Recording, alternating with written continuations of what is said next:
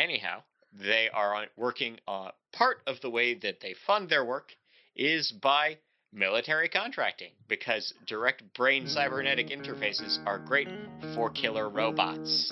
So this tech is direct connections to mobile suits. We see a bunch of mobile suits. There's an ongoing problem where these cyborgs cannot reach a certain level of synchronization with their fanciest of Gundams, the Gundam Ilthrith. This is a hard name to say when you're sober, and I'm not. The Gundam Ilthrith. The Gesundheit. Oh, I wanna be a machine. Yes, I wanna be a machine. If you're a machine, it can't be so bad, 'cause no one built you to be sad. And in my cold, still heart, I know I was built to be alone. Well, hello and good evening to everyone on the live stream. This is a brand new series, courtesy of all of us, the recap for Mercury. My name is Scott, and here's the guy you actually care about, Jabman025. How's everyone doing? Hello, everybody. Everyone welcome my poorly paid Canadian intern. Okay, not true. This is 100% his idea.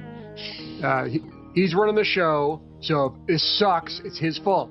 If it's great, it's all me. It's 100% me. It's all me.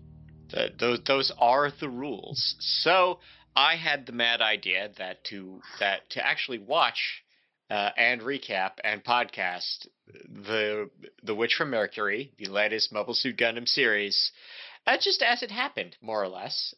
So this show is currently airing in Japan, currently streaming on, in some regions, just YouTube, other places, just Crunchyroll, and that's how that goes. But otherwise, we're going to be doing this every week live on YouTube. There will be an edited version, like mild audio remasters and other things going out on, that is audio only, that will go out on your podcasting app of choice eventually. Probably get approved for most of them by next week. We'll see, fingers crossed. Apple just changed all the rules again, and it's making me mad. What can I do? What can I say? Otherwise. So, The Witch from Mercury, the brand new series from Sunrise. This episode, the prologue episode, not even episode 1, is directed by Teruo Sato, who you might remember from Gundam Unicorn or Yakitate Japan. And this episode was written by Ichiro Okochi, who you might remember from Code Geass, Code Geass' weird cousin Valvrave the Liberator, or Azumanga Daioh. So we open Azumanga Daioh. There's a throwback. Yeah. He contains multiple dudes. So this show is set in the space future. We are introduced to a cast of characters at a place called Place. Okay, it is not clear whether Ox Earth is the name of the group or the name of the asteroid they do their work on. Probably doesn't matter for reasons that will happen in about 15 minutes into the show. But we have a bunch of people who are very keen on direct brain interfacing of cybernetics for transhumanist reasons that may have to do with moving people from Earth to space. It may also be that they're a bit crazy. Things are not clear. Anyhow, they are working on part of the way that they fund their work is by military contracting, because direct brain cybernetic interfaces are great for killer robots. So this tech is direct connections to mobile suits. We see a bunch of mobile suits. There's an ongoing problem where these cyborgs cannot reach a certain level of synchronization with their fanciest of Gundams, the Gundam Ilthrith. This is a hard name to say when you're sober, and I'm not. The Gundam Ilfrith. The Gundam Gesundheit. Yes, yeah, the Ilfrith. Hopefully, someone will say that on the show a few more times so I can get into it. Anyway, as they're working on this, we are introduced to Eri, who is 4 years old. It is her birthday. She is cute as a button. And she's very annoyed that no one is paying attention to her and just paying attention to the cool robot, which I feel that. I feel that. As someone who works at a school, little known fact to some of my viewers, yes, I pay more attention to the robots than the kids. And yes, they complain about it sometimes. Yep. Anyway, Eri is cute as a button. Several buttons. Whole box of buttons. Before she can actually enjoy her birthday cake, a faction of the Spacians, who maybe have some weird things about body autonomy, maybe they just don't want anyone competing with them in the mobile suit market, maybe they're just jerks. Again, more details as they come. The Cathedra, this is the name of this organization, invades their asteroid and murders everybody. Straight up. Just murders everybody. As this is happening, Eri, cute as a button, accidentally on purpose kind of registers herself as a user of the Gundam Ilfrith, and somehow, reasons unclear, maybe more on that later, can just super sync with it and is, then her and her mother sortie in the Ilfrith, blow everybody up and get away, leaving everybody to die, and it's very sad. So yeah. That is what happens in the episode, more or less. So, Jeff, what do you think of this? I really enjoyed this. Granted, it's not much of a slice to go on a real big slice of the show, but it starts off just feeding you a little bit here, a little bit there, answering some questions, half answering others, and just letting your mind try and figure out the rest. The two things that really piqued my interest at first all is they talked about how anyone who spend a long-term amount of time in space more or less has to become a cyborg. They don't call them cyborgs. They call them, help me out here. I think they just call them guns. G-U-N-Ds. Yeah, just gunned. Yeah, they're guns. So they're half robot, essentially, which I always thought that makes sense. When I was watching that, I was remembered of, I just looked up her name, Peggy Whitson, the longest-serving person ever to be in outer space, spent 665 days in space. Let me repeat that. 665 days. That is not 2 years, but it's 2 years. Right. Considering she circled the planet more times than we did, I'm going at 2 years. A lot more times than we did, quite frankly. Well, it's 19 times an hour? Right. So if we're going to go by that, she aged 100 years? I don't know. Well, but the point is when she finally got home, she was supposed to come home several months earlier, but because of weather delays and mechanical issues, they couldn't get her home. When she finally came home, the shuttle landed. They had to carry her off the ship and wheel her inside. She was fine, but her muscles no longer worked because they'd spent so much time in zero gravity. She had to spend several months in physical therapy just to walk again because her muscles were there. I know there was a similar thing where NASA was able to recruit twins. Yes. I don't remember their names, but one was sent to space for a year and one was kept on mission control on Earth for a year. And one was technically relativistically older and also slightly taller all of a sudden. That's one of the more fun ones. So the other thing that we should mention is that the gun system is stressful. We see a lot of people using it not being able to hit level 4. And I guess Eri is able to hit level 38, 37, something like that. No, I was just saying, I remember when the big bad of the series, or at least so far, what it looks like, the head of that evil corporation, or whoever they're called now. Yeah. Xeon stand-in. Well, whatever they might be. I don't know if they're properly Xeon. They might be in Anaheim. Yeah, They evil give us Anaheim. so Actually, much to work with and not I take enough that to back. guess. Not evil Anaheim, just Anaheim. Yeah, Anyway. Anaheim's evil Anaheim. Right. There is no good Anaheim. Anyway, my point is he has a great line. It's like, every single weapon ever developed was meant to kill something. And he's right. He goes, these Gundams don't just kill the opponent, they kill the user. I'm like, oof, that's a good line. And he's right. If you push these things too far, you're dead. You see it with the main character's father, which also, can I point out that the long-standing Gundam trope of mother and child, you see mother and child, they're the first to go. No, they're the only ones to make it out this time. Yeah, I actually want to say that I'm super glad that the international court were able to sort out that nobody actually owns the lyrics to Happy Birthday, just so that he could sing the song and make this extra sad. Because I've seen, like, if you've never seen Last Exile, they do have a similar, like, sad birthday thing, but they have to sing a made-up birthday song, and it just doesn't work.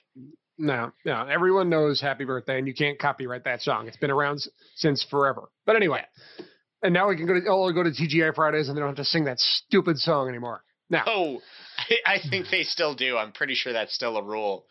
Right. And there's a reason I don't go to TGI on Fridays. There's a reason I don't go there on my birthday. I'm just saying. Oh, never get anyone to sing to you on your birthday. No, never but anywho, staff do that.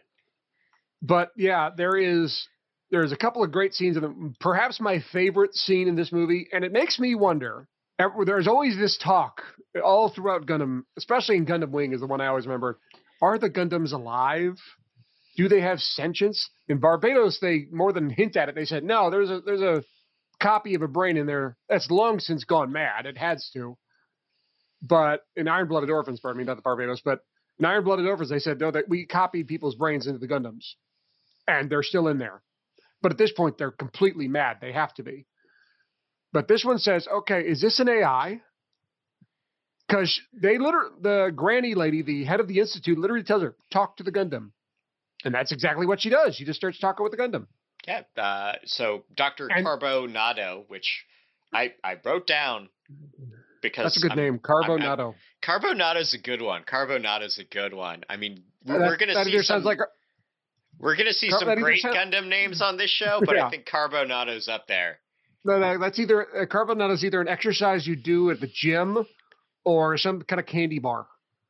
Well, maybe it's like a protein bar you get after you exercise at the gym. Maybe that's how that works. That's why we keep you here, Scott. That's it right there. Good job.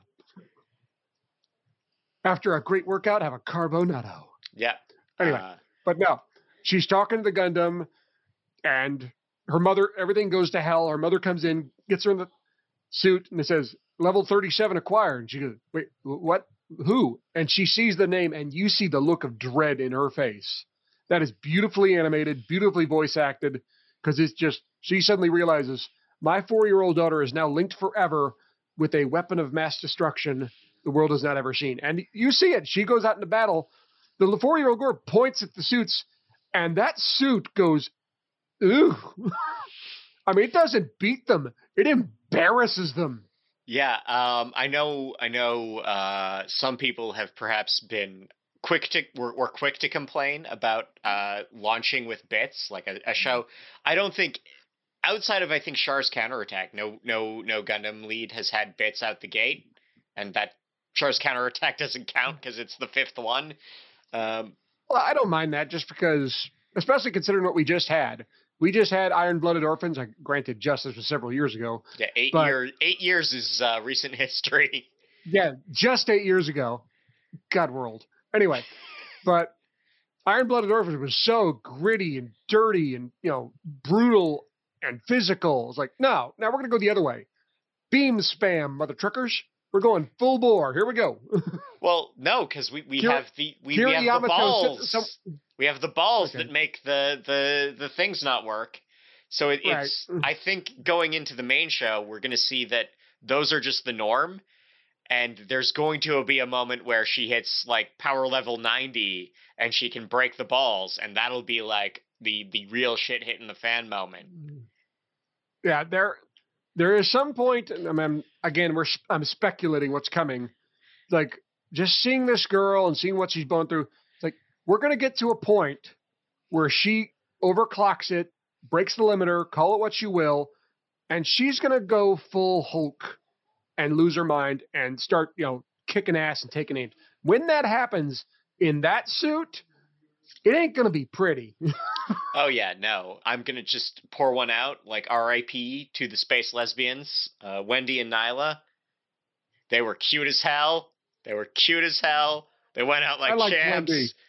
I like Wendy. Wendy! Boom! Oh, no. I got into an argument. Those were lesbians. Totally were. Absolutely coded that way. I don't know. Didn't bother to ask. If they were a little busy to sit down and go, I wonder what the relationship. Oh my God, they're killing everyone. Yeah. It's like before we can confirm anything. Oh no, the machine guns. Oh no, the missiles. Or these guys straight pull up a nerve from right at the end of Evangelion. They just send in the SWAT team and just start murking everybody. Yeah, no. Like, some of these people aren't scientists. I think you just killed the janitor, jackass. Yeah, no, absolutely. I mean, none of these people pilot Gundams, or not Gundams. I don't know what the mass prods are called in this. I think all these things are Gundams. My question is, she got away with one Gundam, so there's obviously going to be more. So this other organization is developing mobile suits that aren't Gundams. Was it because of some higher moral standing, or was it really because, okay, they're making better shit than us? Let's just kill them all. I think, and again, the more details will bear some of this out, but I think it is the case that the people that live in space are already equipped to live where they are. They've had enough generational adaptation to be, living on domes on the moon or domes on Europa, and that what Dr. Nato is talking about is, no, we need the transhumanism to really leave the solar system, possibly in sort of a gargantua scenario.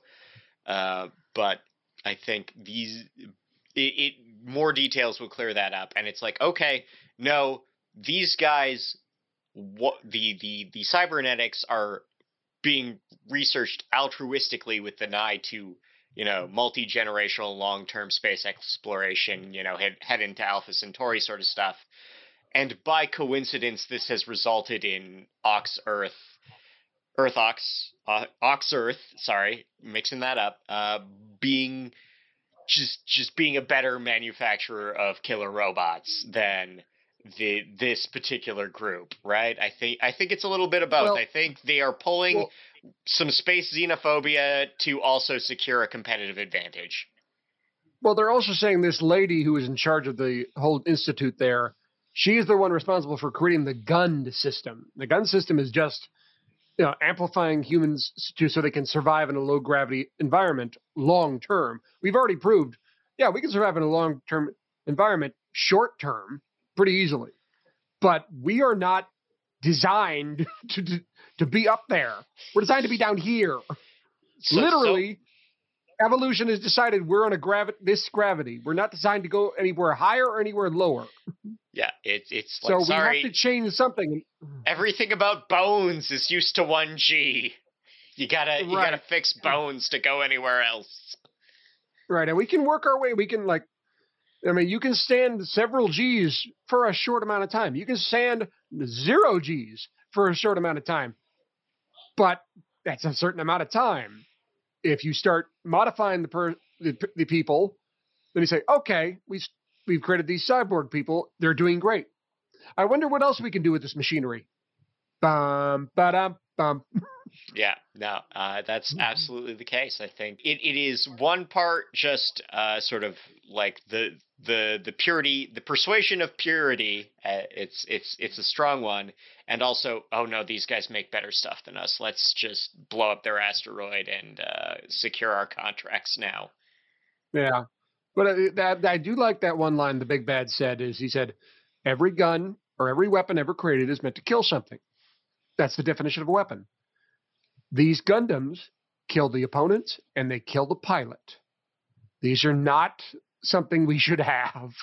This is not the right road to go down. And there is some truth to what he's saying. Look, if you're creating a weapon that kills both the user and the opponent, you might want to rethink where you're going. Yeah, and maybe this guy's name is Delling Rembrandt. Gundam name. Rembrandt. Gundam name par Rembrandt. Rembrandt. I like this guy already. Rembrandt. Delling No D, Rembrandt. no T, just Rembrandt.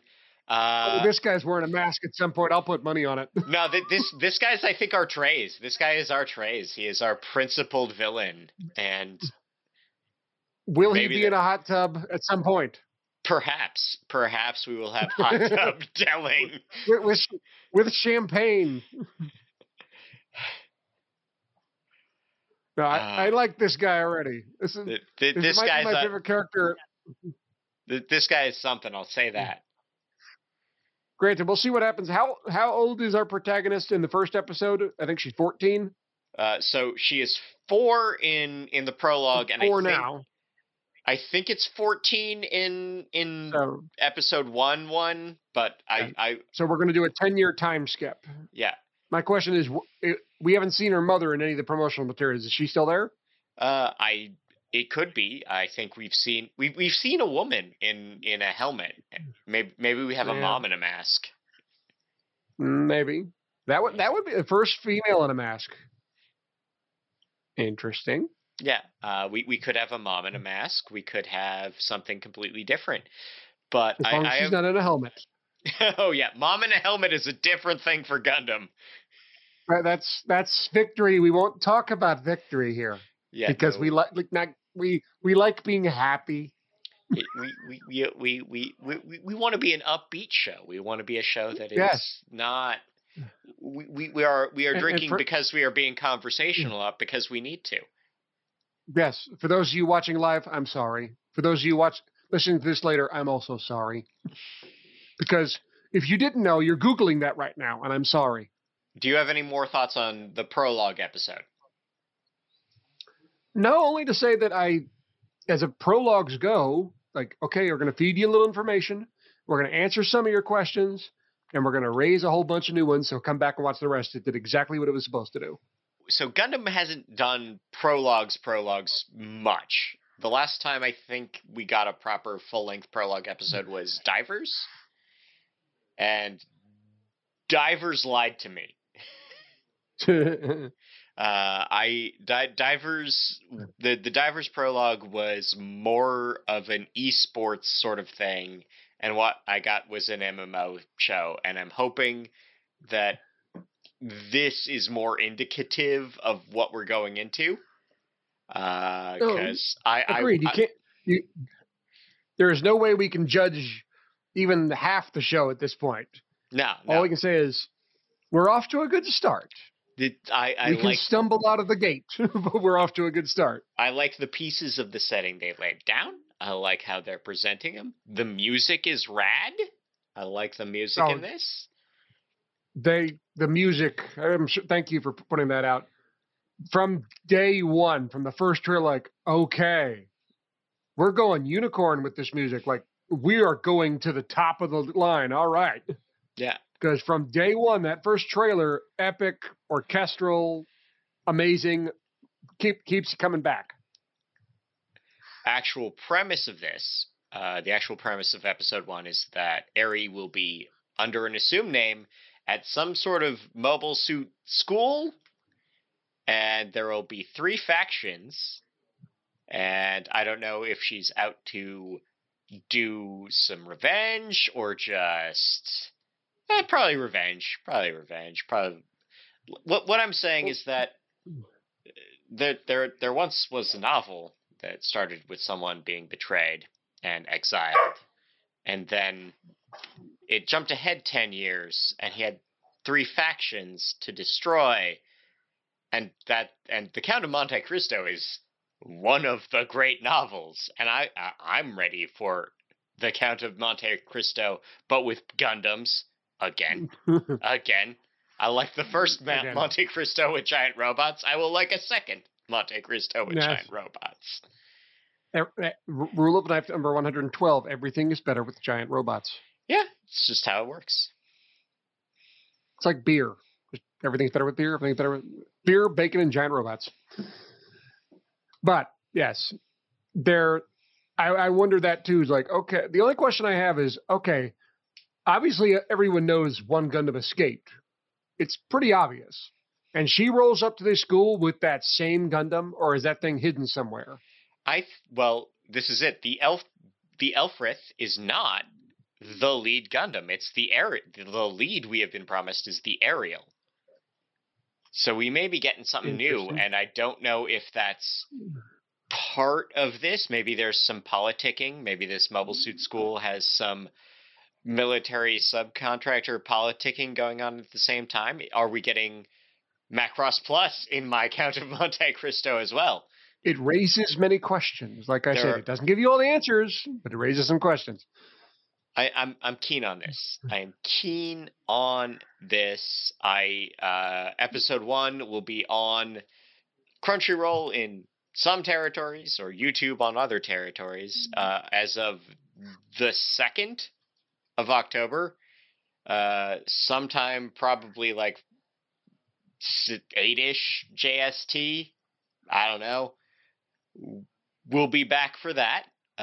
So, again, I want to say that next week we'll be talking about episode 1. In the meantime, I will be working to get an audio-only version of this out onto your podcast apps.